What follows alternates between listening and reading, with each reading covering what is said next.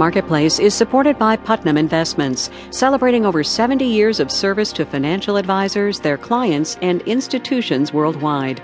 Putnam Investments, a world of investing. Produced in association with the University of Southern California. On the topic of the overall economic recovery, it is possible to have a healthy debate. Are we growing fast enough? Can we really call it a recovery without stronger job growth? That kind of thing.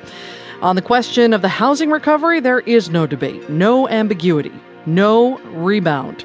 From American Public Media, this is Marketplace. Marketplace is supported by Cargill, an international producer and marketer of food, agricultural, financial, and industrial products and services. Information at cargill.com. And by Progressive Insurance, with Snapshot, a personalized program that bases rates on mileage and safe driving habits. Learn more at progressive.com. From the Frank Stanton Studios in Los Angeles, I'm Tess Vigland in for Kai Ryssdal. Thanks for joining us on this Tuesday. It is the 31st and final day of May. Remember how the housing market hit bottom? Yeah, never mind. Fresh numbers out today show that in the first part of this year, U.S. home prices fell to their lowest point since the recession began.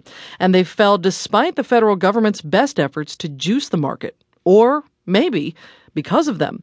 Marketplace's Jeff Horwich reports.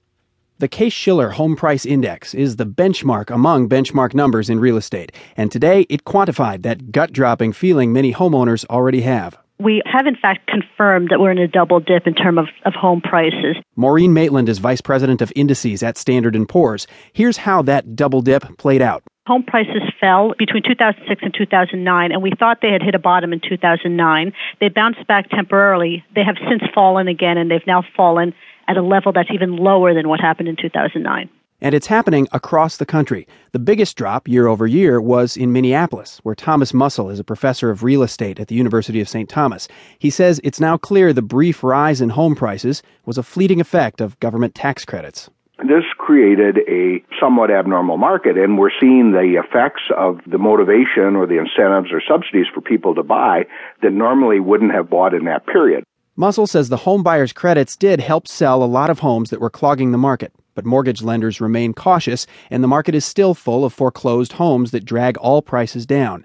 Devonna Brazier and her husband would like to sell their home in Akron, Ohio, if they can figure out when to get off the ride. There's no way we're going to even break even if we sold our house this year, but if we're afraid if it gets worse, we're going to lose even more. The result is a kind of paralysis that affects the rest of the economy. The Braziers want to move from Ohio to Texas, where there are better job prospects, but not if they can't sell that house.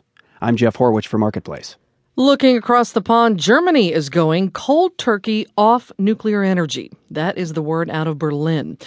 Right now, nuclear power plants provide 22% of the country's electricity, same as us, by the way. But a decade from now, all that power will come from alternative sources. Today in Washington, Germany's ambassador explained a little bit why, and the world and the global energy industry were watching closely. From the Marketplace Sustainability Desk, Scott Tong reports.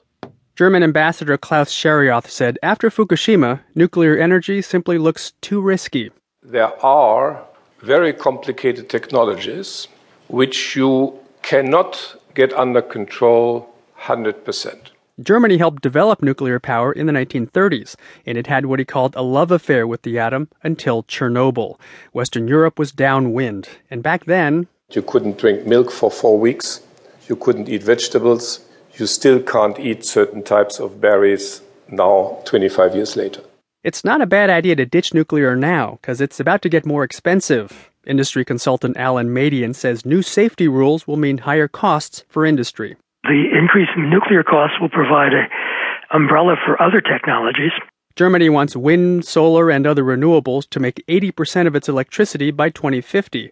But how do you store energy for days when it's not windy or not sunny? The technology isn't there yet. Michael Liebreich is with Bloomberg Clean Energy Finance. He says in the global clean tech race, Germany hopes its companies will solve these problems first. The countries and the companies that are the first in this space